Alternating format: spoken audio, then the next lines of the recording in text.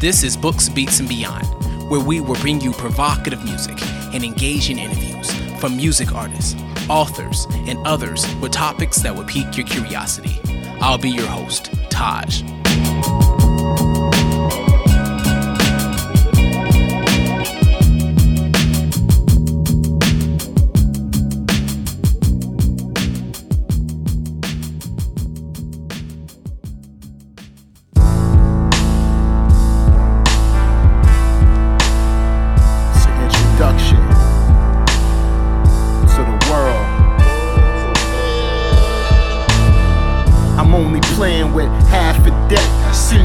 Say shit, boy, that's respect. Spit a lungie in the sky and they catch Gillettes. Every track bang hard enough to snap your neck. And even listen to they rapping them passive threats. Y'all only known for getting pop, not for clapping text. Every bar so stanky, that's flatulence. Smelling like a mile of shit mixed with dragon breath. And I ain't have to sell my soul just to cash a check. Or have these pheasants walking around with their asses wet. She started bugging on the deals and she scratched my chest. And realized she left the ring on the bassinet. You could look way deep in my past and depth. See, we always been some passionate savages. Live with it though, so don't have regrets. Rest in peace to Adam West and Dr. Francis Crest. Spit thoroughly so that shit don't worry me. Kids ain't bury me, this is cryptocurrency. Pull the gamma knife and give them a surgery. Might carve out your eyes, your style is blurry, G. Double RL Kings, y'all wave a white flag. Half a batch of wax, so take a light dab. Move like a triad, leave your style cramped. Might take your team to war with just my right hand.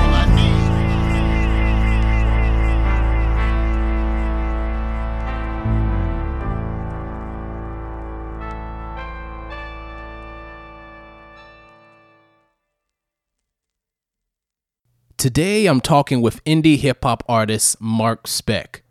We'll be talking about his album titled At War with the Shadows. MarQ Spekt, welcome to Books, Beats, and Beyond. Hey, peace, man. I appreciate it. Hey, appreciate you. Hey, I always like to ask the MCs, break down your name, MarQ Spekt. What's that all about? I mean, it's got a couple different things in there, but the most basic thing when I tell people, it's like, it can't be that simple. It's a name back in the day when everybody had their beepers or whatever. Okay. And you go out and you meet girls or whatever. I would just tell them my name is Mark. Okay. It's kind of close to my real name, but you don't want to really give out your information. Okay. So I just was like Mark. And then when I used to kind of tag, I just did this Q and I did different variations of the Q. Okay. So girls would be like, oh, is it Marquise or this or that? Mm-hmm. And I'm like, yeah, cool. Now you definitely don't know who I am. You know what I'm saying? And then I pulled it a little bit from Mark Spector, who was like the Moon Knight in Marvel Comics. Okay. And I also pulled it from like leaving your mark on the world to get your respect. Okay.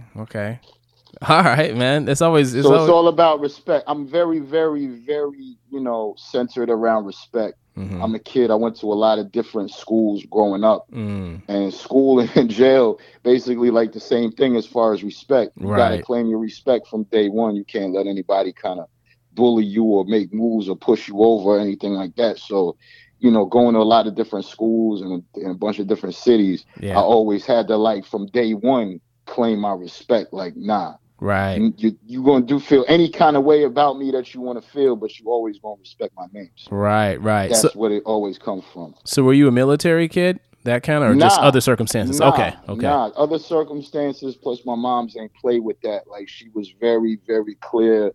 My mom's is from the Caribbean, but she was over in Africa. She was over in London.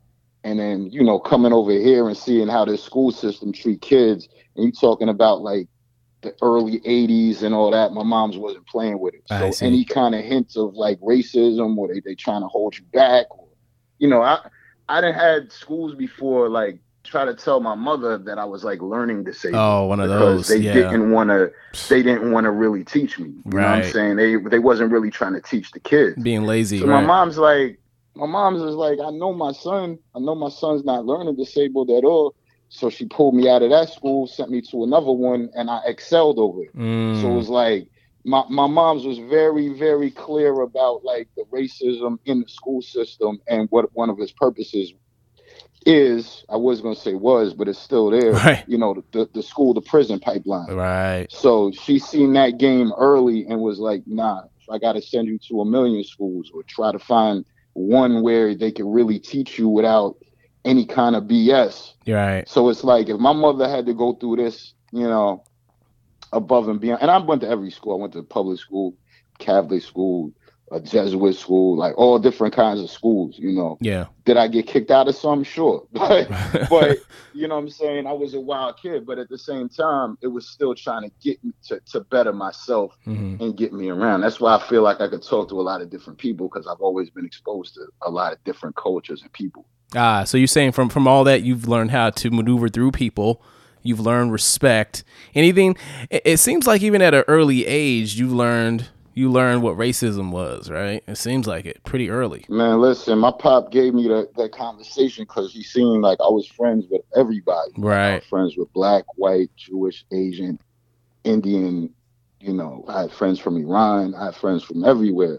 But my pop had to pull my coat like, you know, you could be friends with everybody, but bear in mind that you was born with one strike against you already. So you're not going to be able to enjoy certain privileges that these other people might seem to enjoy based on your skin color. Right. And that stayed with me forever. Like, how did that make you feel, though, at a young age when he said that? Do you remember how that changed you? I was arrogant. I was still kind of cocky and arrogant from a young age. Like, yo, I could talk to whoever I want to talk to. I'm going to do however I want to move. You know, that's not going to affect me and this and that.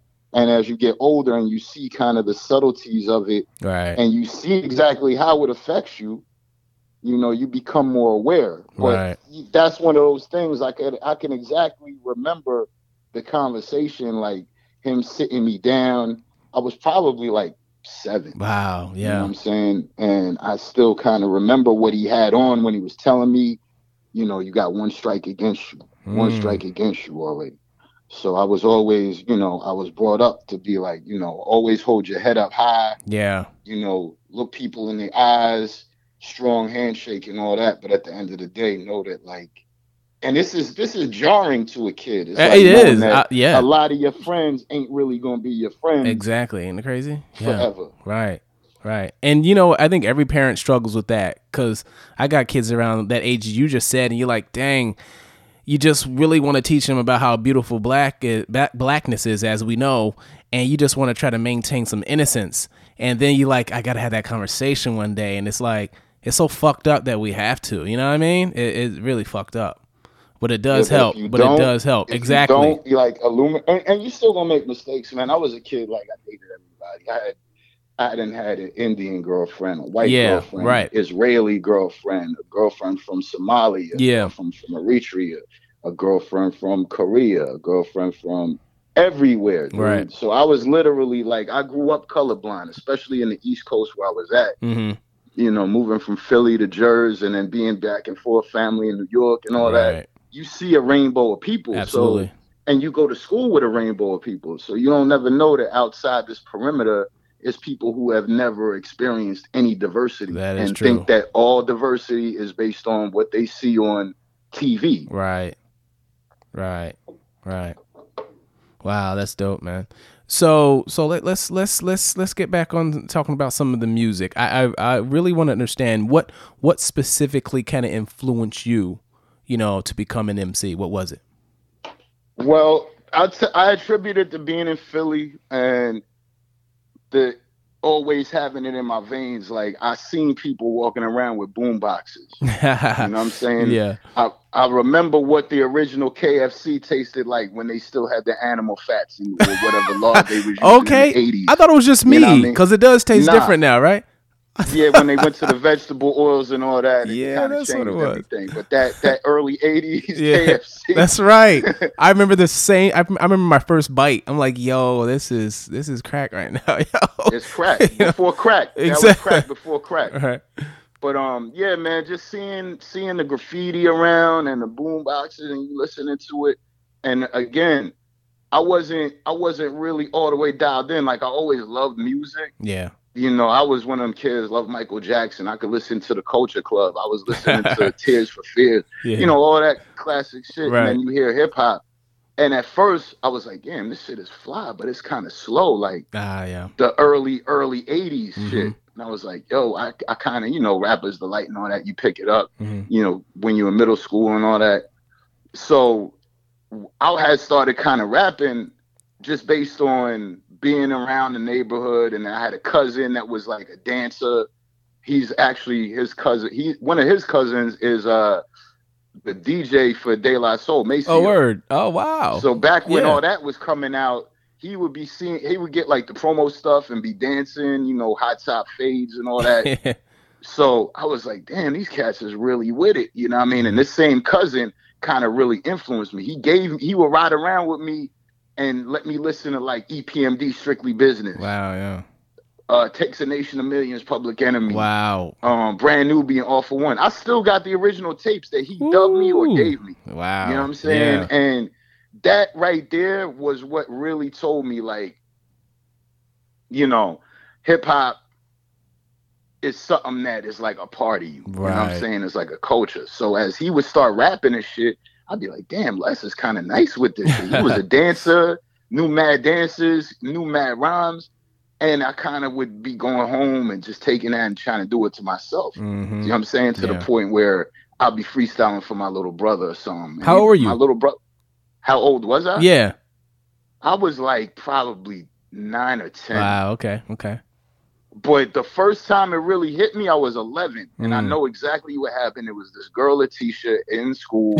And she was like, yo, she was telling the kids, the boys, like, you can't rap. And I was like, yeah, I can rap.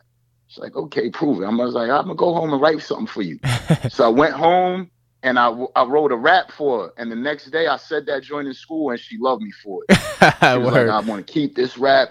But then again, I always had an affinity for poetry. Like I was that dude, like I sucked in mad other subjects, but poetry and reading and writing and all that was always my passion. So I was that dude, like before class, if somebody didn't do their homework, they're like, yo, could you do a poem or something for me real quick? And I'll do it like right while the teacher walking around grabbing papers. I'll write a poem in like 2 minutes for somebody. So you know what I'm saying? As soon as you heard hip hop, it just made sense, huh? It just like went to your bones, man.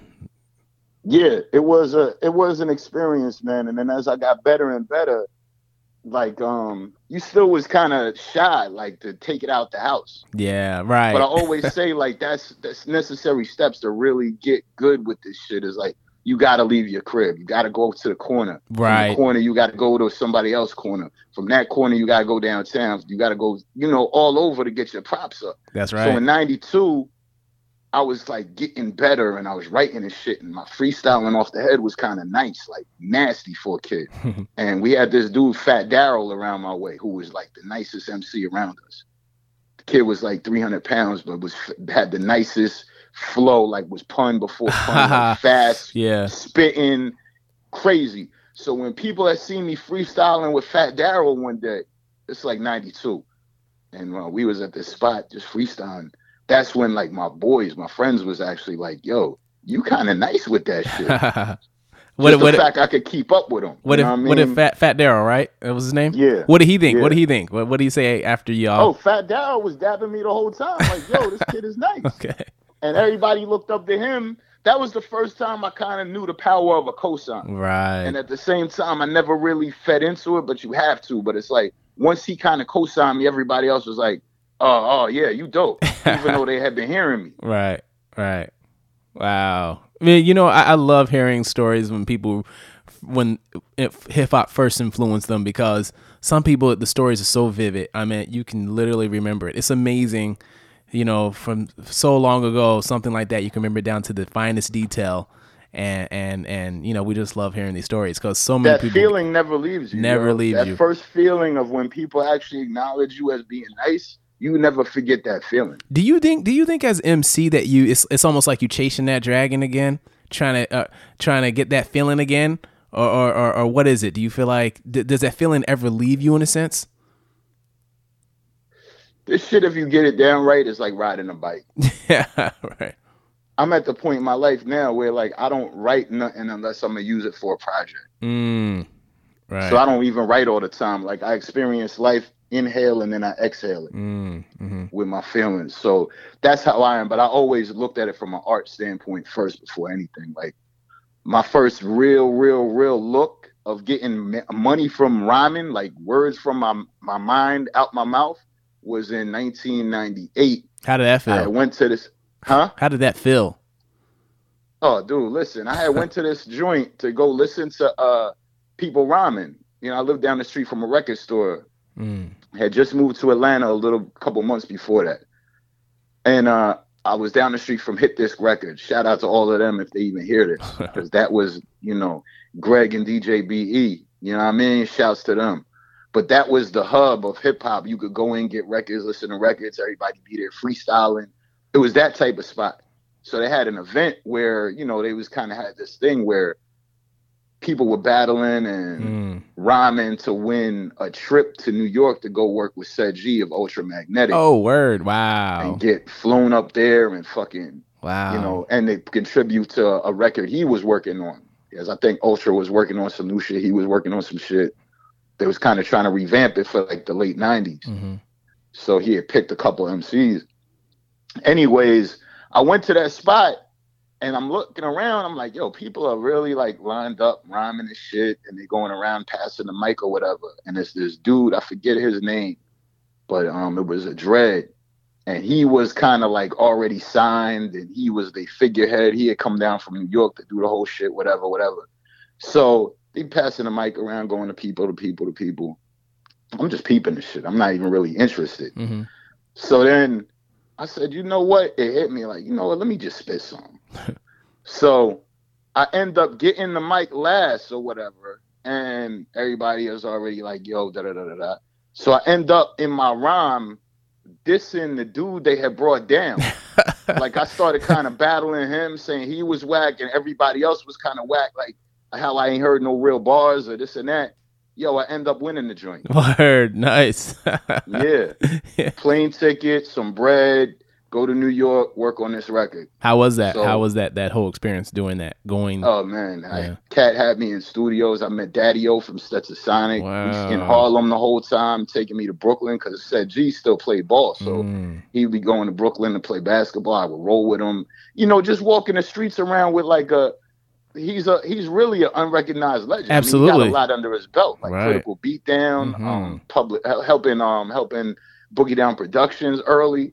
So I picked up a lot from Sed. Like, matter of fact, he gave me my first copy of Behold the Pale Horse. Oh, wow. Okay. Yeah, I still got it. You know what I'm saying? But he was breaking down a lot of science, energy, and absolutely shit to me back in 98 that's still relevant right now in 2018. Man. So, yeah. That is an excellent experience, man. To be that your first time you get paid, that was like, that's a huge experience right there, man. Bro, I'm being flown to New York to go work on music off of fucking freestyling off my head and getting a per diem check when I get there. Wow, that's dope, man. Well, let's talk a little bit about the album. Now, the album's called At War with the Shadows. What do you mean there? What do you mean? It's like we always in a struggle, man. How could you be at war with your shadow, man? Yeah, right. So it's like, that's the depth of the struggle that we all go through every day. And throughout the negativity, which we got to embrace, we got to try to format that energy and try to shift it into something positive. Right. But you constantly at war with your shadow.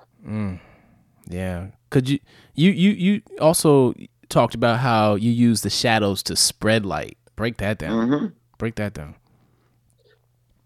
My pen. Okay. That's my pen. Because a lot of my shit, my style is grillchy. That's grimy and filthy mix. Right. And in the grillch, it's like a charcoal. You know what I'm saying? It don't get much darker than charcoal until you get to the center and develop it, and you can make a diamond. Yeah. So that's what I'm talking about. Like, if you listen to the whole album and see, it's like you pick that line out off top. Yeah. That's what it's about, is leaving people some bars. Like, forever they tried to say I was just a battle rapper. fam, every project I've ever dropped has a positive joint in there. It does, right? Every project I've dropped has a gem or two in there. Mm-hmm. So I got the battle shit. I got the aggression. I mean, I'm born in Philly. Like I was on a block where, you know what I'm saying, on Springfield Ave, like you had to walk to the, you know, and this is still wild when I tell it to people. I was like 5. Is this North Philly? Corner store. This is West Philly. West Philly. Okay, yeah. So I'm walking into the corner store. First of all, I'm light skinned. Mm-hmm. I was like the lightest person on my block. I was getting in fist fights every day just for being light skinned. Damn. Like, yo, just to make it to my block was like a video game. At like 5 years old, 6 years old, Dang. On top of that, they actually would have gloves on people's stoops, so kids would be boxing. Wow. I was boxing at like 5 and 6. Man. Yeah, 7 years old, we was throwing gloves on. The big joints. And having like the older cats, you know, kind of get our hands right. Oh, those big joints. Those big joints, when you get hit in the head, man, you dizzy. I remember those, man. I mean, even though it's still kids punching and right. shit, we was punching. We right. was really like trying to punch. But I mean, you look back at that time and you like, yo, this shit is crazy. You're like 5, 6, 7 years old on your block, you know, walking, play video games to the corner store, doing this and that. And it's super violent, violence all around you. Mm-hmm.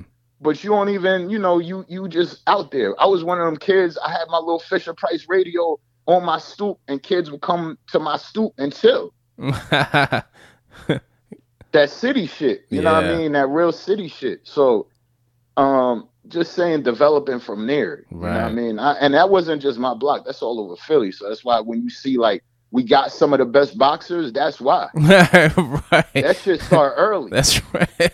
It's on every stoop, man. That's crazy, man. That's crazy. But I remember growing up with those gloves too, man.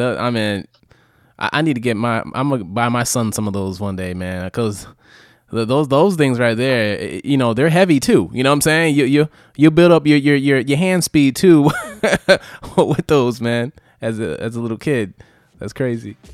Shit was like Karate Kid in the hood. Right. World outside, man. A lot of starvation. It's a lot of ribs touching.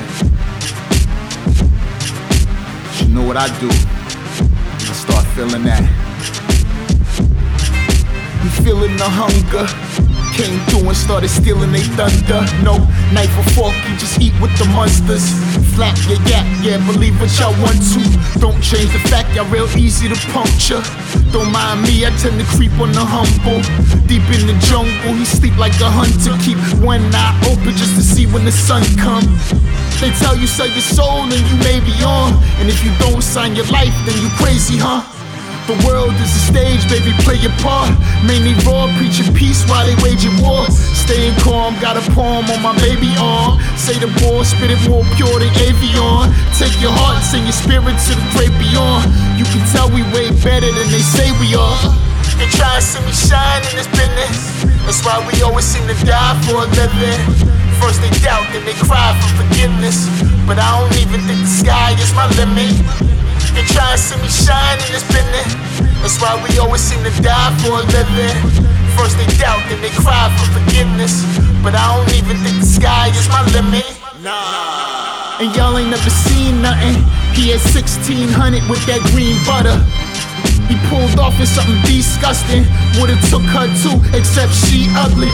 Fiends blushing off of every word he utter. Extreme gutter, no need for a rebuttal. Keep frontin', find yourself in a deep puddle. Your cheek bubble, but please don't begrudge him.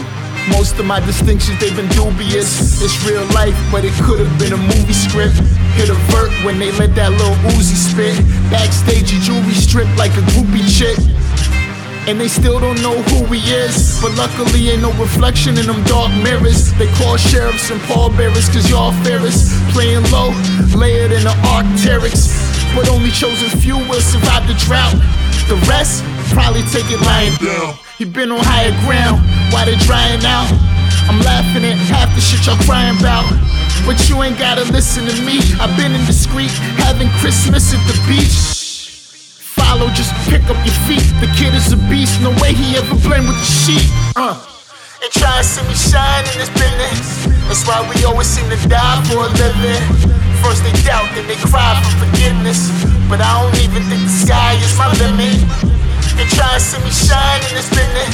That's why we always seem to die for a living. First they doubt, then they cry for forgiveness. But I don't even think the sky is my limit.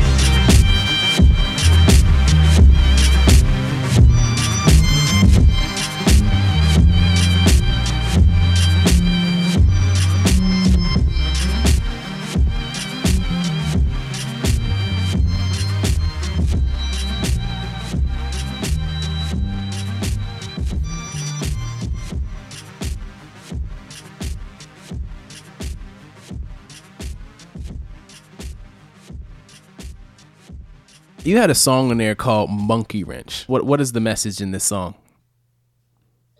It's in the hook, man. That shit is basically like, yo, people gonna doubt you. The big message of that shit is like, yo, people are always gonna doubt you. Yeah. Until other people say you dope. And then they gonna come around and say, yo, you dope. Right. Kind of like what I was breaking down with the situation with Fat Darryl. Like, it's a human thing. Right. How you get placed certain and perceived certain ways, you know, that's a big part of it. So it's like, that's the monkey wrench in the whole system. It's like, yo, everybody going, you know, once everybody loves you, everybody loves you. Yeah, isn't it Once crazy though? Everybody hates you, they don't like you. It's you know crazy. What I'm saying? So to find real people, you know, I'm still getting my shit off, letting people know, like, my hunger never left. Mm-hmm. I'm still who I was, but you was doubting me. Right. You know what I'm saying? So this is that monkey wrench in your system right here. Right. Like, I'm one of them people where my ego was kind of fulfilled early. Like, everybody's a human, everybody has egos and this and that. But I was one of them people, like, before the internet, just in my neighborhoods and stuff, I was kind of popping. Like, people be like running up to my mom, like, oh, you such and such as mom. Da, da, da, da. Girls would be doing that. Like, wow. you da da da da moms. So this is like before internet. Yeah. So I know all about that, getting popping and being popping, you know, in the neighborhood. Plus I played every sport. I mean, I played soccer, I played football, basketball, baseball, wrestling. You know, I was a kid, we was out. You know, even when I went to school or was out of school, I was doing intramurals. So I always had that competitive spirit, always about harnessing your skills, sports. When I wasn't doing that, you know, I'm rhyming, I'm doing this and that. So that song Monkey Wrench is basically me in a nutshell. Right. From beginning, like, yo, my Christmas might be on the beach. I don't even care about this shit. Wow, that you know, you had a great line in that song, and I was wondering if you can kind of decode the line for us. You said, "They tell you to sell your soul, and you may be on, and then if you don't sign your life, then you crazy, huh?" That's a dope line, man. Appreciate it, but it's real. Yeah. Look at how many people sold their souls and come back and played it. I know. How do you? A lot of people do it. How do you feel? Yeah. How do you feel about it now? You know, with all the technology at our fingertips, and is there really a reason to still sell your soul? Or you know, is there a? If you require your ego being fed, we in a very egotistical sport, more egotistical than many others. You know what I'm saying? Usually it's about you, even if you speak in the third person about yourself. That's right. You know, it's expressing the ego. You know what I'm saying? It's a real pure expression of your ego. Yeah. But at the same time, it's a drug. Yeah, absolutely. So a lot of people get addicted to that type of shit. You know, when somebody falls off, it's like going through a fucking bender, a heroin bend. You know what I'm saying? Right. You gotta crave that attention like a drug. Yeah. And once you understand and be at peace with like yourself, you don't need that shit. Mm-hmm. Like me, I've designed, like, I've got lines on there where it's like, on the album where it's like, yo, man, I made my dream my life. Right.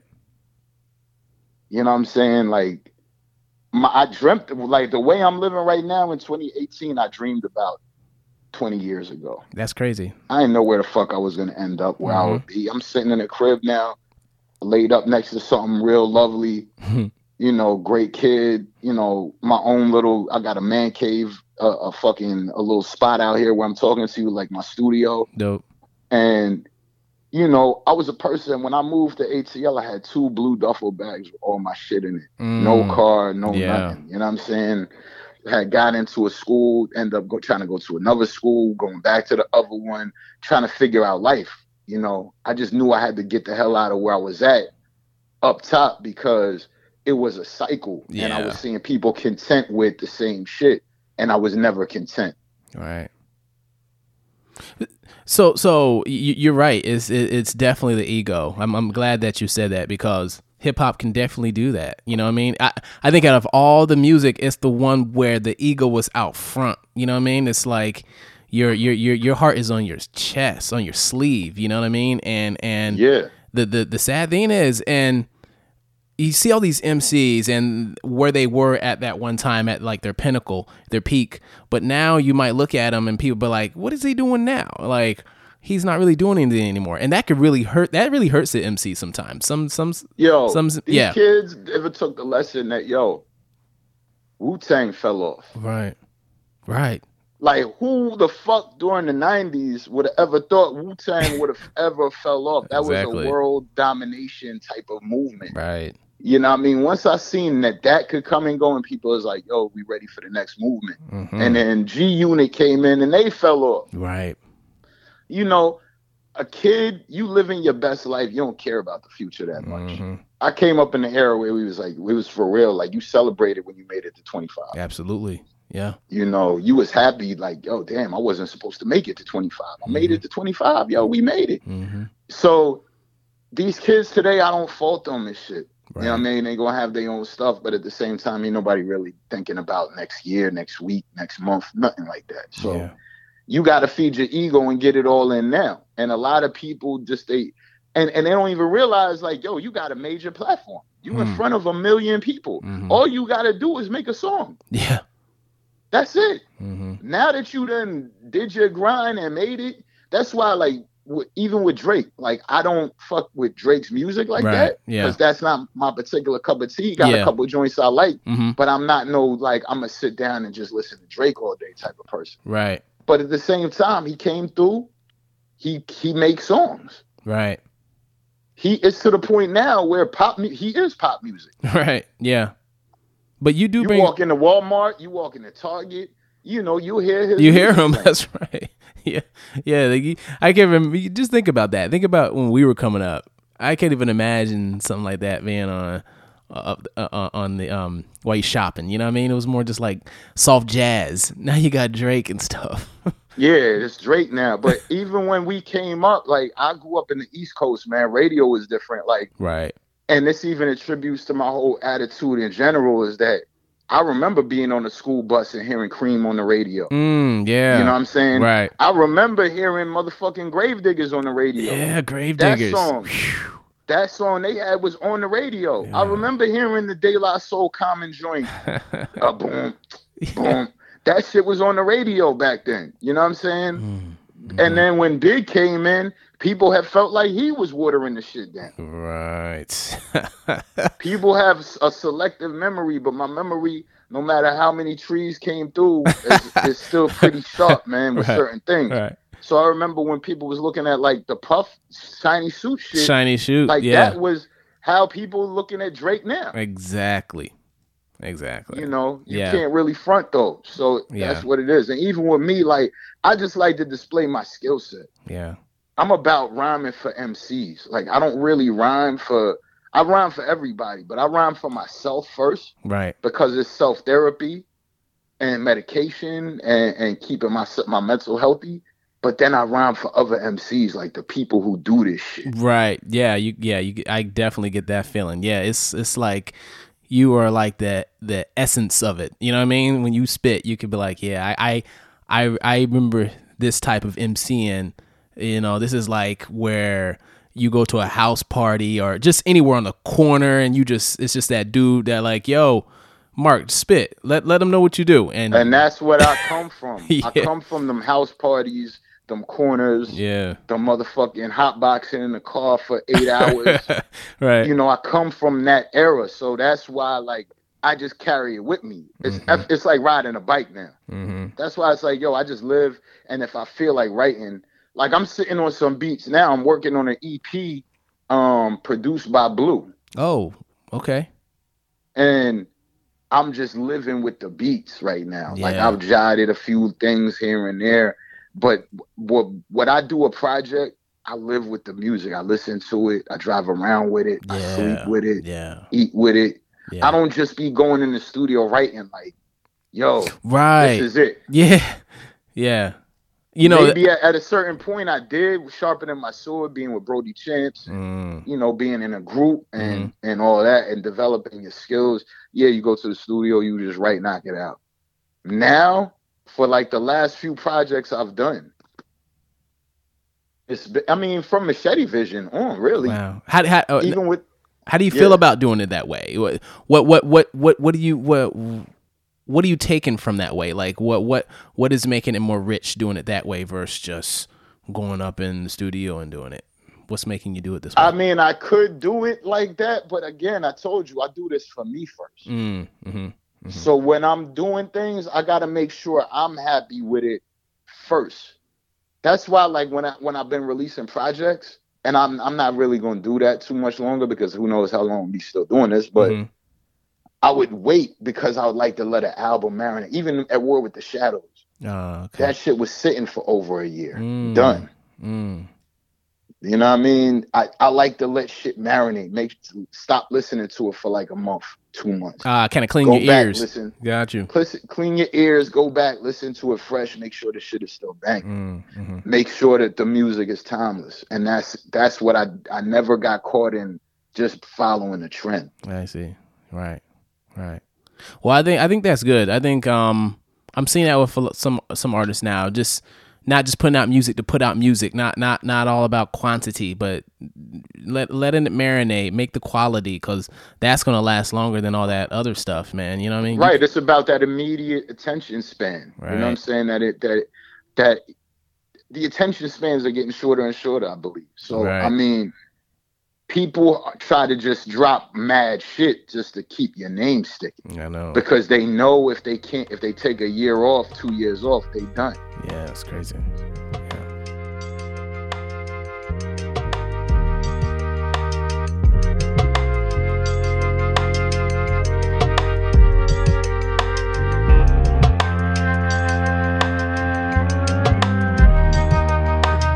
Master yourself and you never be a slave. I pray you never see the day an enemy prevails. Everything beautiful eventually decay. So unless you lack the faith, shouldn't ever be afraid. Either moving with us or you getting in the way. They setting up a game that you never get to play. Let that pepper spray till it's dead up in their face. We ain't happy with the love, cause it's better when they hate. Went through real pain, most never would know. Could've gave up more than a decade ago. Too stubborn, but never felt the pressure to blow. Only keep going, knowing it was testing his soul. We was never supposed to even get in the dough. It's immeasurable when you start catching the glow.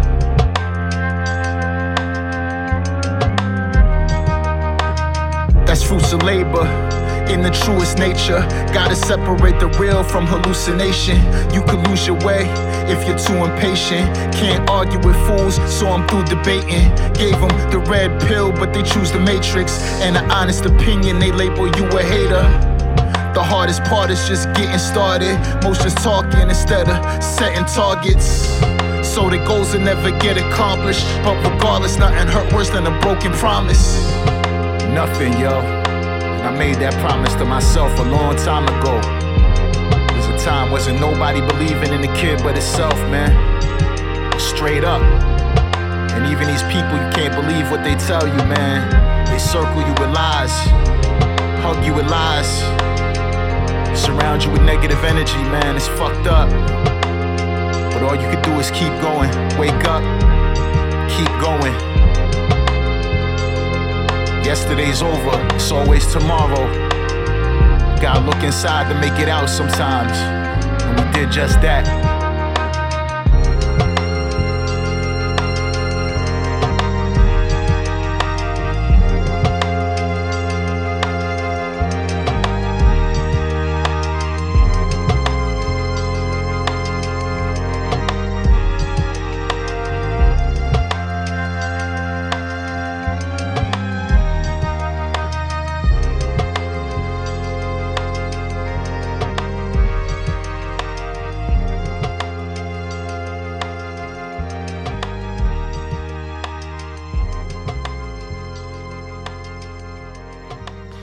So we just played the song Blind Oasis. What keeps you like pursuing hip hop, man? Like what are you trying to get out of it? I've gotten everything out of it that I wanted to get out of it probably almost 20 years ago. You know what I mean? Like I told you, I had won that little award and worked with Said G. Yeah. That was major to me. If anybody is a real hip hop person, I know who that is. That's crazy. And being in the lab and watching this man make beats and then being around Daddy-O and getting introduced to Kool Keith and going to strip clubs with fucking Ultramagnetic, Magic City and shit like that.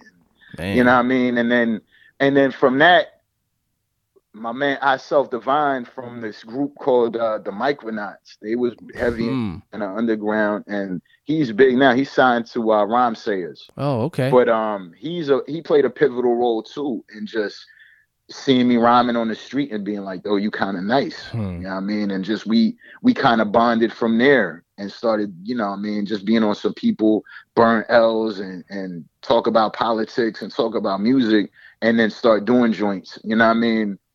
But that cat helped introduce me to Big Just when Big Just was forming his label.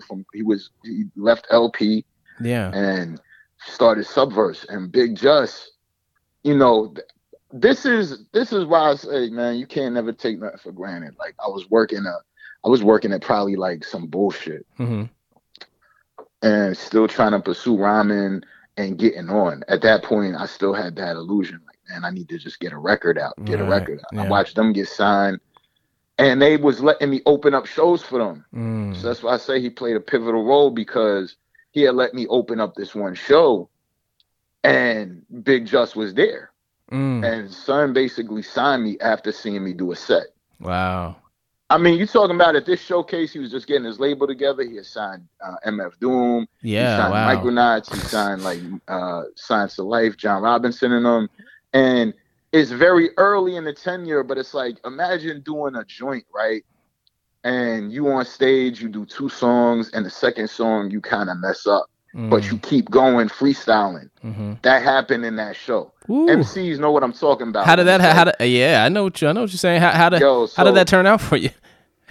Boom, I ended up getting signed as soon as I got off the stage. Big Just was like, yo, I got a meeting. I want to have a meeting with you tomorrow whenever you're free. Talk about doing a record. Yo, MF Doom came up to me. This is the first time I met Doom. Wow. He bought me a beer. Now, is this Doom without the mask or with the mask? I don't know where you... He didn't have the mask yet. Wow. He still was around the era of... No, I think he had just got the mask. Okay. But it was like right when between the bandana and the mask, like right around then. Yeah. I think, actually, you know what? He had the bandana still. Wow. He didn't really have the mask yet. Wow. And he had bought me a Heineken and shit, and it was like, yo, that was dope. I was like, yo, man, I fucked up that second song. He's like, man, I couldn't tell. That shit sounded crazy. Yeah. So it's like Big Just and Doom in the same night telling you your shit is crazy. And I got signed to a deal.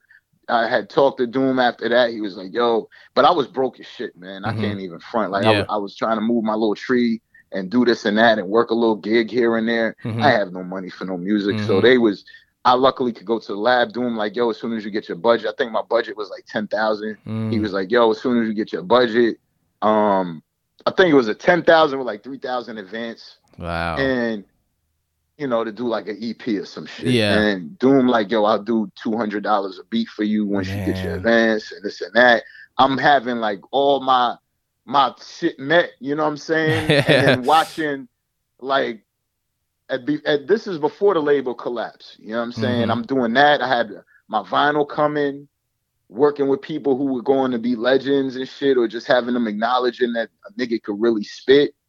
Wow. So around that same time, we end up fucking shout to Jay Force. He had a radio show on 89.3, right? Wow. Yeah. So he had KRS-One up there. Whoa. And it was my birthday, and we listening to the radio, me and wifey, whatever. We had just did my birthday dinner, and it's like '02 maybe. And man, listen. This cat is up there, KRS-One. I'm like, yo, KRS-One is on the radio at Jay Force's show. I need to go down there. This would top my birthday off just to go fucking meet KRS and shit. You know what I'm saying? Like, yo, he on there, he freestyling on the radio, doing an interview. So boom, I get there, Jay Force bring me in, we chilling. met KRS wife. Wifey chilling, building with her. I go in there, sit down.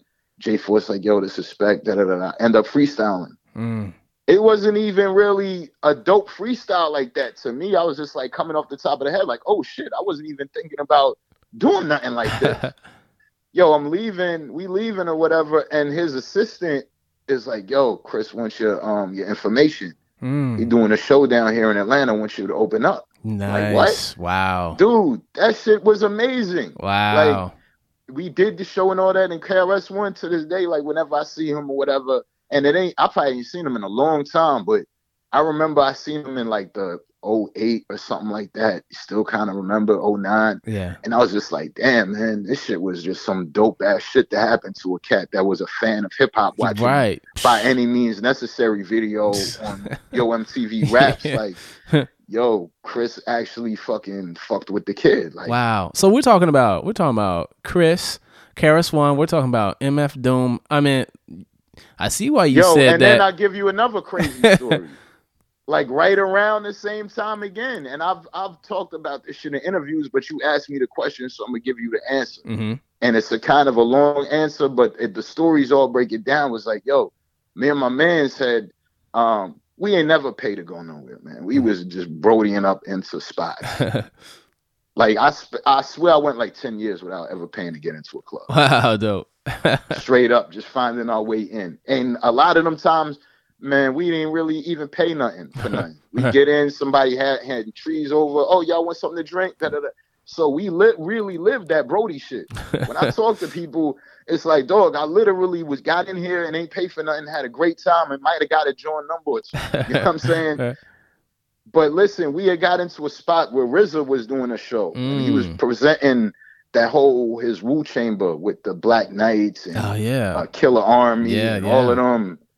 And, we had a contact that was like kind of cool with them, end up not even knowing it. And dude is like, yo, come backstage, y'all. So we backstage with them, whatever. We watching RZA just straight on shit on people because we playing the cut. We real niggas. We not no dick riders. We not no begging people. Yeah. We real niggas. So we playing the scene like everybody else. We got our little drink. We got our little tree. We not bothering nobody. We just vibing out just on some, yo, RZA here. He was the god at the time. Right. Like, yo, we watching people try to hand him tapes. This nigga like, yo, what the fuck I'm gonna do with that, God? Get that shit out of here.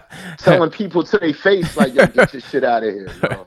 I don't want to hear it. But RZA know everybody around. This is how sharp he is. He know everybody or MC or whatever. So when we just talking whatever, we just talking about regular people shit with him. You know what I'm saying? What's going on? What's popping tonight? This, and that. This is something, again, I tell MCs or whatever. It's like, yo, you ain't got to press people, man. You don't. They know, right. You know what I'm saying? They know if they're interested, they're interested. If not, you got to leave them alone. All that pushing your CD up in somebody's face, man, that's more than 1,000,001 odds that's ever going to work. Right. It works like literally less than a handful out of millions and millions of people have been discovered that way. But just being around and being real people, it's like, yo, RZA did the show. And then at the end of it, we about to break out. Like, yo, we dapping them up. Like, yo, I dapped up Killer Sin, was building with him. Yo, we about to break out. RZA like, yo, I feel like freestyling. What y'all got? Me and Nice, H. Pone, look at each other. We was the only two from Brody there. We look at each other like, oh, word, RZA talking about freestyling? Wow, like, yo, I feel like freestyling. Take everybody to the back. Yo, I'm talking about Black Knights, Killer Army, some other people. Whoa, wow. It's literally like 300 people in this room. Wow. All MCs that will cut your head off and shit. You know what I'm saying? Yeah. So we walk in, we follow, we like right behind RZA. Yo, this cat turn around once the room start filling in. This cat turn around to me and him like, yo, y'all got a verse apiece. Wow. We look at each other like, oh, shit, room quiet. I mean, church mice, nigga. Church mice was in there. They got quiet. Everybody turning around looking at us. We like, it's 300 guns aimed at us right now. Yo, me and him do like a 16 each. I think we had just did a song from back in the day. The hook was like, it's real in this world. Trying not to catch it. What the fuck did we say? Say it was real in this world, trying not to catch a raw deal in this world. Sometimes we rob and steal in this world. Drinks at the bar till I feel I'm a Earl. Four-wheel drive while I feel on your girl. The real Copperfield. It's magic. We guarantee you still not as real. It's real in this world. You know what I'm saying? Yeah. So we start doing that hook. And then we just do 216. RZA was like, and this is the wildest part of it. We had talked to him early in the night, probably like 2 hours before. He like said who he was, like Brody Champs. Yo. And then 2 hours later, after them rhymes or whatever, RZA was like, yo, Brody Champs, peace to the gods. Wow. And like bowed to us and shit. Wow. Yeah. And the whole room was still like, you know, people was kind of gritting, but nobody jumped in. You know, that was the era where, like, if you was whack, somebody would have cut your head off. Right. Yeah. You know what I'm saying? Niggas let us get through all the whole joint. RZA was like, peace to the cause, Brody Champs. So remember that. Yeah. And we left after that. Like, we ain't stick around to just try to ride his coattails. We wasn't into, like, matter of fact, his assistant was some British lady or some lady from Australia. Had pulled our coattails and was like, yo, here's my card. Wow. Give me a call. RZA's still working on his stuff, but, you know, down the line when he get Wu-Tang Records or whatever he was doing at the time with those groups, he was like, yo, he'd definitely be interested in y'all, whatever. That's a smart dude, That shit never man. happened. But, you know, that shit all fizzled. We see what happened with it. But just we left right after that, man. We were so high. I think we had smoked like 3 L's and was just not feeling nothing. You left on a high note, man. You know, you blessed the crowd. Like you said, I remember that. Like, if you freestyle and after a while people weren't tight, people just jump in and be like, all right, it's my turn. You ain't doing it. So you said no one interrupted y'all. And on top of that, RZA was smart, man. I see how he built his little armies, man.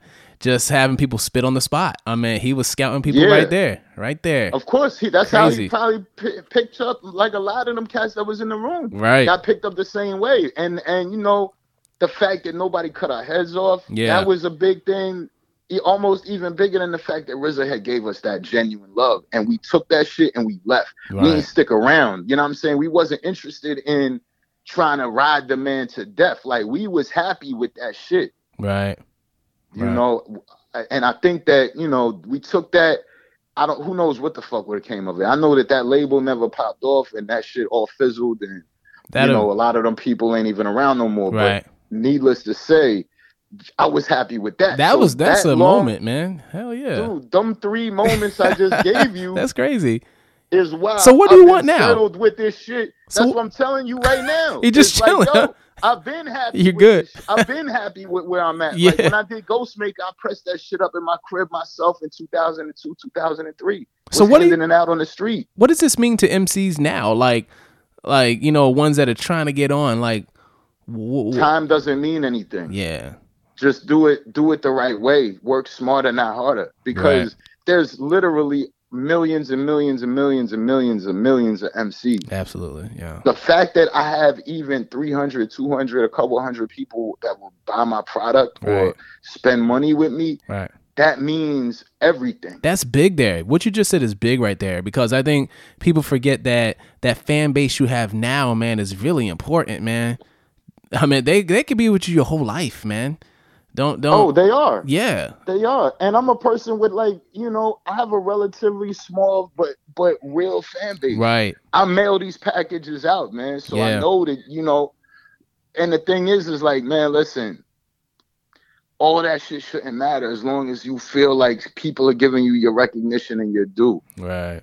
I don't know what that means for some people, but I know what it meant for me was by 2005, I had already, like, accomplished my hip hop goal. You know what I'm saying?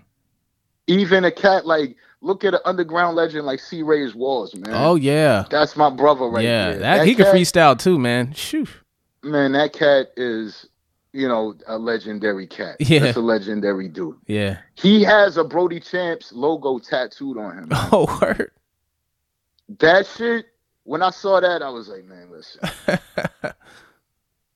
It was real. Like, you know, I had people in the street wearing a t-shirt because we come from that press up, you know, just buy the CD press up your own CDs. Go to Kinko's and do your own covers.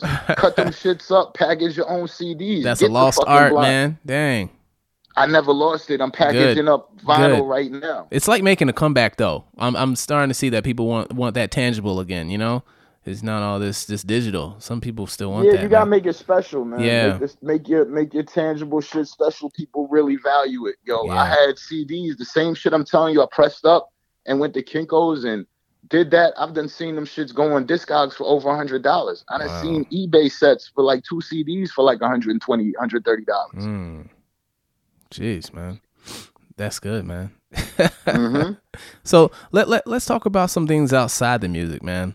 Like, with the show's called Book Speaks and Beyond, so I'm always asking, what are people like reading? What are you reading right now? Like articles, books, magazines? What's impacting you right now, or did impact your life? Man, listen, I'm reading all the time. Like, I read probably a book a day on the internet, just going around and reading the different articles and sites I go to, man. Yeah. Like, I like to read the Nikkei, over there in Asia. Yeah. I like to read, I'm on Twitter, but I do lists. So like my lists, I put like a lot of informative people with different opinions on there. Yeah. You know what I'm saying? And basically just go through and just read the articles and books that they're like putting me onto. Mm-hmm. So, but the last shit I read was The Big Con. The Big Con. Okay. Yeah, it's an old book. You know what I'm saying? That was like the last one I kind of had gone through, but I have a list. You know what I'm saying? Actually, no, I read Fire and Fury. Fire and Fury. Okay. The book about Trump. Oh, that one. Yeah. How was that? Oh man, it's good, but it's nothing we really didn't know already. Yeah, right. Yeah. When you're dealing with those type of people, man, you got to realize what you're dealing with. None of that shit is surprising. Right. How do you? I just read You God's book too. You God's book is funny as hell, man. You God's book. Okay. How was that? Yeah. Oh man, You God's book. You God's book was good, man. You got The Soul of America. Soul of America. Okay. Yeah, that's by John Meacham. That's that's on the shelf on the list. I'm just pouring into. I got Jesse Ventura, Marijuana Manifesto. Yeah. And I got Bring the War Home, the White Power Movement. Wow. How was that one? So that's like really on my docket right here. Oh, those are okay. Yeah. That's what I'm pouring through right now. Like, I'm a reader, man. How much does all this reading really affect you around, you think? Like, I think it has a big impact, right? That's the hugest advantage you can get is if you read, man. Yes. Picking up new vocabulary, seeing how to format and shape things. Even reading, man, it just develops your imagination. Yeah. I could tell you do that because you have a song in there called Pagan Politics, right? Yeah. And I was really just you had a line in there. You're like, they give us freedom the same time they give us death. Uncle Sam ran a scam and we trying to wring his neck. That line was dope. Talk about that. Facts. Yeah. Facts, man.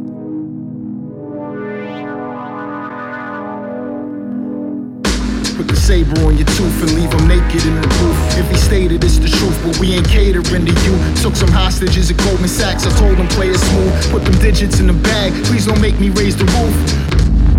Do what he do to get a check cashed, then interrupt their game like a red flag. No jet lag, just cannabis or extract. Then he drove away in a stolen mobile meth lab. Hockey sticks across the wrists and shins. Duct tape around your kith and kin. Let the treasure hunt begin. A supposedly fun thing I'll never do again. Ben Grimm, the rock was never really his thing. Stayed quiet when niggas talked about the Bing. Never really threw his hat in the ring, that's the thing. He was always in the wings, he was always alone. We was never really friends, he always stayed home when we was getting it in. Politics, we in jail on scholarships. Can't even show that off, they may pocket it. And even see him do it while you was watching it. I ain't gonna say nothing about it, it should be obvious. Pagan politics, we in jail on scholarships. Can't even show that off, they may pocket it. And you ain't see him do it while you was watching it. But I ain't gonna say nothing about it, it should be obvious. They give us freedom, same time they give us death. Uncle Sam ran a scam and we trying to wring his neck. This that germ warfare, y'all never will disinfect. On the road to the riches, although he skipped a step. Yep. could tell he ain't used to the love. His soul still blacker than Lucifer's lungs. Was sad to see Kanye crooning for Trump, but I guess that's why they scared to introduce him to us. Loosen your tongue and watch how I start boots in the mud. Instead of aiming for the stars, I tell him shoot for the sun. Teach your dogs how to sit, then he neutered your pups. Got the leg room to fit all your goons in the trunk. Want common sense, I give you real Negro quotes. Knew he was lying at the two measly totes. Obama could though, we not selling hope. The hour grows late though, I watch the nigga go. The hour grows late, we laid in wait. In the dark where we wear our real face. Volcanic ash spread across dead lake. Rugged like Rwanda, wandered far. The monsters they had a Pagan ball. politics, we in jail on scholarships. Can't even show that off, they may pocket it. And even see him do it while you was watching it. I ain't gonna say nothing about it, it should be obvious. Pagan politics, we in jail on scholarships. Can't even show that off, they may pocket it. And you ain't see him do it while you was watching it. But I ain't gonna say nothing about it, it should be obvious. Two scoundrels who've corrupted everything they've ever touched. And they will stop at nothing, not even murder, to get what they want. The culture right now in society, you have freedom within a parameter, you know. Yeah. But with certain policies that have been entrenched for decades, it's hard for people to crawl their way out. That's true. You know what I'm saying? Things aren't geared towards the average person.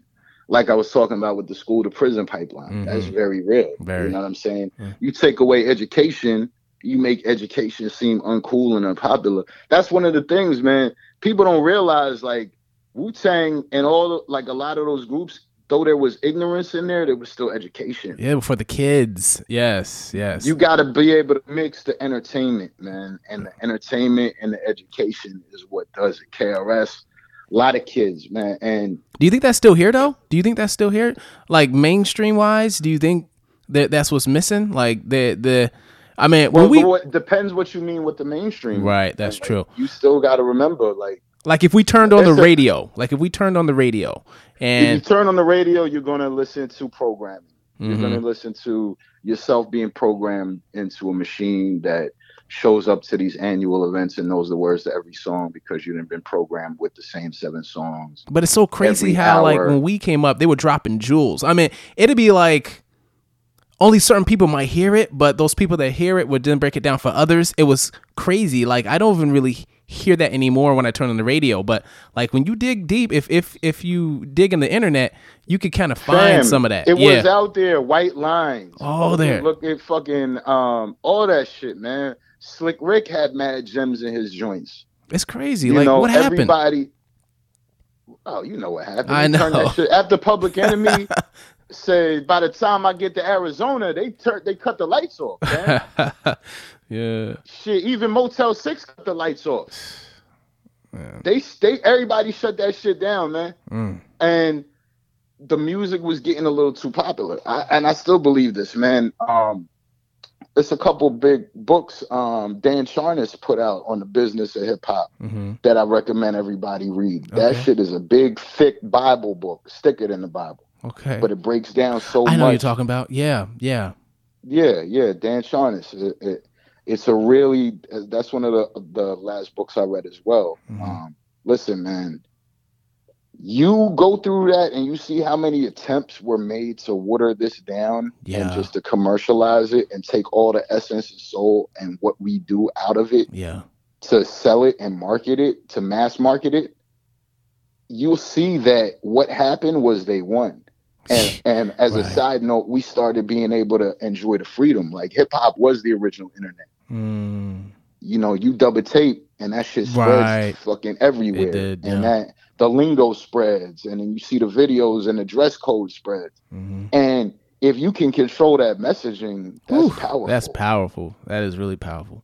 And if you see these niggas coming through here start talking about education and economics and black wealth and real freedom and being the derailment of several movements and people, and you start letting these niggers, heavy ER, come in and you let them start spreading that to the people, oh man, we got to turn the lights off. We got to cut the Absolutely. faucet off on this. Absolutely. And we got to use them to do it. Mm-hmm. You know what I'm saying? So, and no at the one same believes time, us. Like when we talk like this, a lot of people are like, man, that's just conspiracy stuff. Like they're like, people just like the music that's out now. Yeah, they might like it, but I'm telling you, it's way deeper than that. There's no way you could just cut the message if off like that. people just liked anything, it wouldn't be programmed. Exactly. There would be no need for programming. Right. And you would listen to how many songs you think get made every single day all over the world, Right. let alone here Exactly. in studios. And how many talented artists who can really sing that don't need machines. Exactly. Yeah. And people who can really write their own rhymes and are super, super talented. How many of them are getting neglected? How many of them have hit songs sitting on their computer right now that they're just sitting back looking like, damn, but I can't get this to the radio. I can't get this to even the satellite radio. Or nobody's going to listen to it because it isn't prefaced right. And to preface it right, you need a cosign. Exactly. And if you ain't got a cosign, you're going to be like me, standing out there on your own 2 feet, hopefully getting some bread so you could put your money where your mouth is and put your own physical product out and build with these distributors and have a sales history like, yo, I moved over 1,000 units of this. I moved over this to this. And to be able to go to those people with paperwork, not just, yo, I rap good. Yo, my man Beats is good. Yeah. And once you do that, you could, I got my own company. That's another thing is like, yo, for the last couple of years, I've been putting out my own shit legally through my own company. Dope. Good. GrowTeaParty, .com. That's important, man. For all upcoming MCs hearing this, there's not just the talent that you can rhyme, but there's also the other talent that you need to work on is maintaining your own business. Can rhyme, man. Everybody can rhyme. If you ain't got no business sense, you're only gonna go but so far. Right. And if you and even shorter, if you really, just out here just talking about I rap good, because then somebody with business sense is gonna take advantage of you. Right. Exactly. You know what I'm saying? Yeah. So that's what goes down. I have put my own shit out. Luckily blessed enough to get my own distribution. But that's what it's about to me. So that was a very long answer to your question. No, it was good. It was a good answer. I've been very satisfied and happy with where I'm at for a long time. When me as a grown man, like I bought my first house in Atlanta. Congrats, man. I did that over a decade ago. Dog, once I did that, and could see like the power of getting this paper and really making it happen and busting your ass to hustle and really work. Yeah. And you'll be able to make your little dreams happen and whatever you want to do. I don't mean to say little dreams, but I mean just anything happen. Yeah, right. Yeah. Well, that's dope, man. I like the insights you gave, man. Just the history of all the legends you met and the grind that you put toward this. And an understanding that this is serious. If you're really serious about it, you really got to get serious about it. And just talking about your history and what you're doing, I think a lot of upcoming MCs need to hear that, and I think that's a good thing. Now, I'm really yeah. Go ahead. No, I'm really interested because to me, you're like an epitome of an MC, right? And with this question I'm about to ask you, I am very curious who you're going to say or your biggest influence. I'm going to ask, what 3 albums and or songs had the biggest influence on shaping who you are today? Oh man, just 3 albums? Yep. Man, that's a tough one. I tell you, fucking either Straight Outta Compton or America's Most Wanted. Those both together. Yeah. Definitely Ultramagnetic, Critical Beatdown. You know what I'm saying? Yeah. KRS, probably By Any Means Necessary. Just because of my age and the way that hit me. Yeah. Public Enemy, Nation of Millions. And then of course Illmatic, Cuban Links. OC Jewels. It's hard, huh? Actually, that actually OC, that record right there. Oh, Jewels was kind of like what I wanted to do with At War with the Shadows. Like I kind of patterned that record that I just dropped after that OC record because I feel like those the type of records to where they'll they're timeless, and they have gems in them that you can dig up 10 years from now. Right. But the playability, beats wise, rhyme wise, you know, that's one of those records right there. That is a tough album. It's a lot, man. Yeah. It's a lot. But those in particular, like those albums right there that I just named, probably a Wu joint too. I don't know which one. Yeah. It definitely wasn't 36 Chambers. It might have been, I said Cuban Links. Yeah.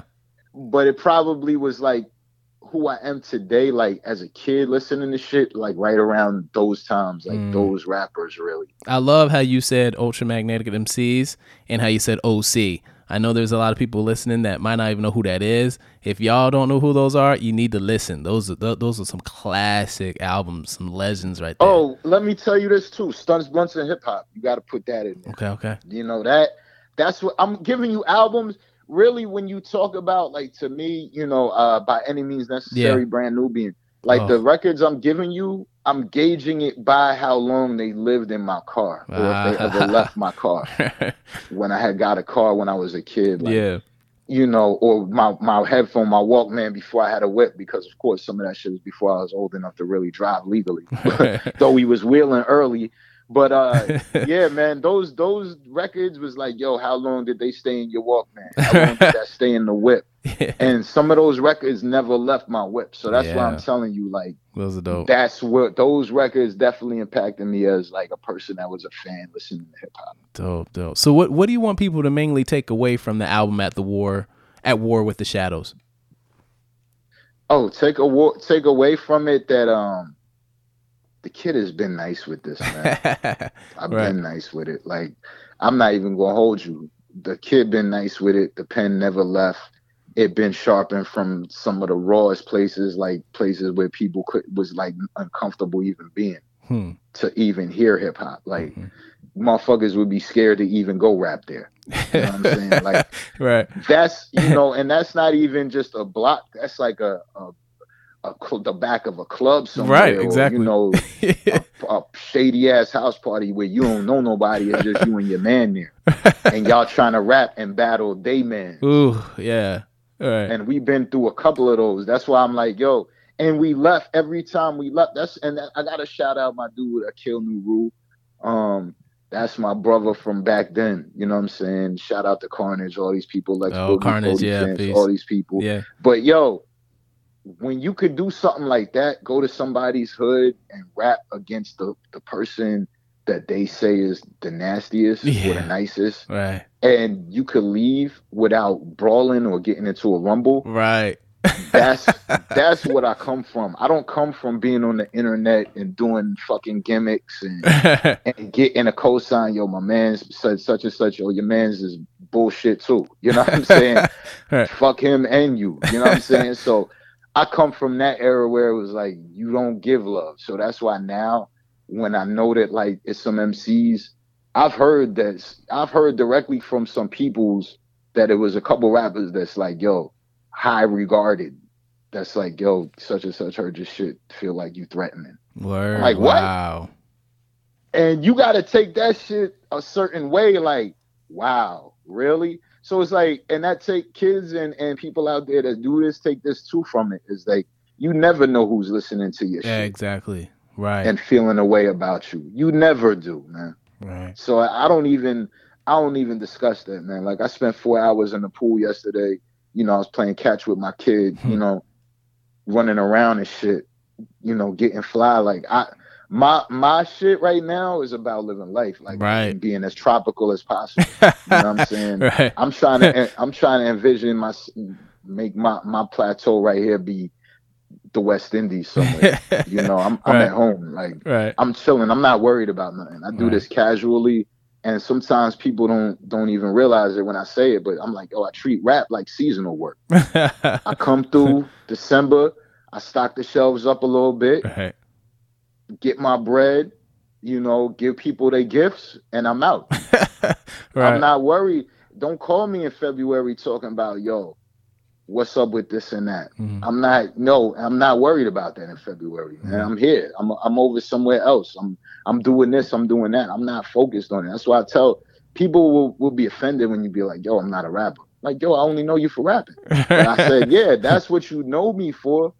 But the same way, like a lot of people that was in 80s movies or 80s TV shows, Right. like they not that character, fam. Right. That's true. And I'm not saying, you know, the poetry and all that is from me. So yes, that's me.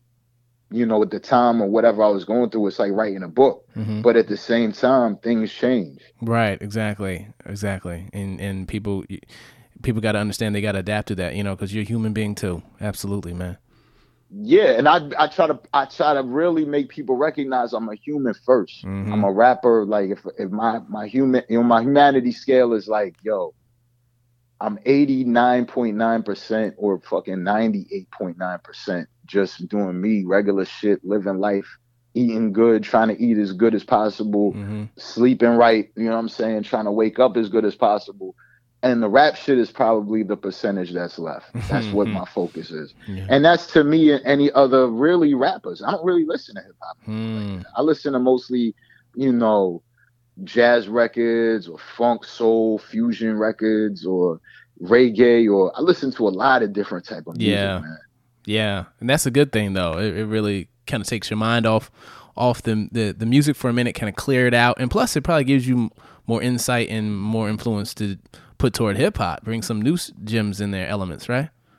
Yeah, plus you don't take in anybody's examples. Got shit, you. You know Yeah, that's a good point. Shit you start listening to people, that shit can start taking in, you know, a lot of energy and shit. Yeah. So, you know, I'm basically like I'm happy with where I'm at, man, every day. Like I've been working from the crib for like 10 years. Wow, you know, that's good, man. I'm like Jamaicans, but except I work probably like 2 more jobs than them. You know what I'm saying? And I own my own company, and I'm trying to focus on starting another business. That's like, dope, man. We grown men, like it's your late 30s, early 40s. You shouldn't be really focused on still hanging out at the club, chain out, taking pictures in front of cars and shit like that. Man. Like you should be focused on. And this is not me talking to you like I'm your pop. Absolutely, unless maybe. You know, I go back, I was getting dirty in the late 90s. But so you got experience, though. You know, you got experience. I mean, if someone's really serious and the people who really understand that, you can learn a lot from the elders, you know, the right elders. You know what I mean? The people that tell you the experience is wisdom. That's what you're doing right now. And I think it's important that people hear. Well, it's a yin and a yang, because the best art and the best music comes from being in a comfortable space and being like, and having that real grit, having that real, my back's against the wall, I ain't got nothing. Like when you first probably heard me on records that was coming out on Subverse, that was like my first vinyl. Like I literally was damn near homeless. You know what I'm saying? I didn't have shit. I didn't have nothing. I really didn't have nothing. You know, of course you could always go home to mom's and try to get in with her and shit, but who wants to do that? Right. Trying to make the world work. Exactly. And figure things out. You ain't going home. Right. So I was, you know, I done had apartments. I done crashed on couches. I done lived out of a fucking MPV for a minute. You know what I'm saying? Yeah. And all of that grit goes into your experiences, but at least, you know, I appreciate everything because I know what going in to use a fucking hotel bathroom to do like a fucking bird bath because you ain't have no bathroom or no shower for a minute. I know what that shit is like. I know about the lights getting cut off and roaches and rats, and you know, I come from that grit that never leaves you. Right. No matter where you go. I'm a million miles away from that. I remember driving around with a whip with a broken window where the window wouldn't go all the way up. Rain, hail, snow, whatever. You had to put a motherfucking t-shirt in that joint or try to tape it up. Right. You know what I mean? And all of that goes into experiences of living and appreciating the small things and counting your blessings and not sitting there belly aching about how and what's not going right. You know what I'm saying? Right. Yeah. So I get up every day, man, and traveling and being around the world. Like that definitely Europe opens and you Asia up. Yeah. and all of that. And listen, man, once you get out and you can see what the world is really about and not just what they trying to broadcast to you on TV or on the internet and present to you and see it for yourself and be around people, you have a whole different understanding. Right. Wow. Well, MarQ Spekt, I just want to say thank you so much for being on the show because, you know, the stuff you've been through, the history, the people you met, I think it's very important that, you know, people in my audience that are upcoming MCs hear this, because success is what you define it. You know what I mean? It doesn't have to be all those millions of dollars. It doesn't have to be this, that. It could just be whatever that goal is in your head that makes you feel like really happy. You know what I mean? That's and also just showing that you could start way at the bottom and make it to a place that's comfortable off of this music without selling your soul. So I think, thank you so much for talking and expressing and talking about your history, because I think it's really important that we I appreciate you and the listeners, and I'm gonna leave them with one more gem.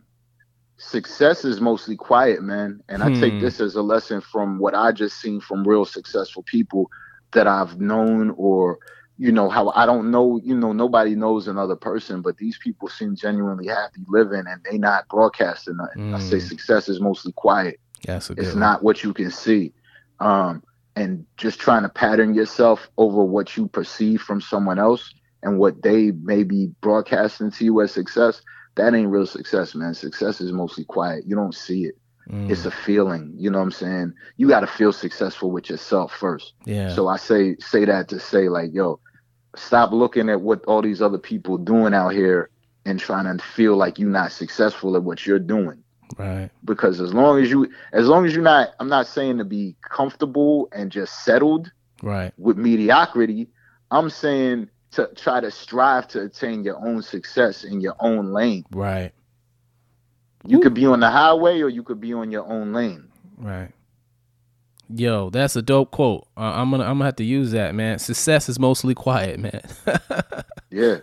All right, man. I appreciate y'all, man. Yeah, appreciate you too, man. Thanks for being on the show. Peace. Peace, man. If you want to purchase the music, I've included links in the show notes. Or you could just go to booksbeatsandbeyond.com. And you know what's cool is, by clicking on the links, you support the guests, the music artists, and we get a small commission, which is no extra cost to you, that will go toward the operations of this show. Also, click on the iTunes link to subscribe, rate, and leave a review. If you did this stuff already, I just want to say thank you so much for your support. Remember, let's read, listen, explore.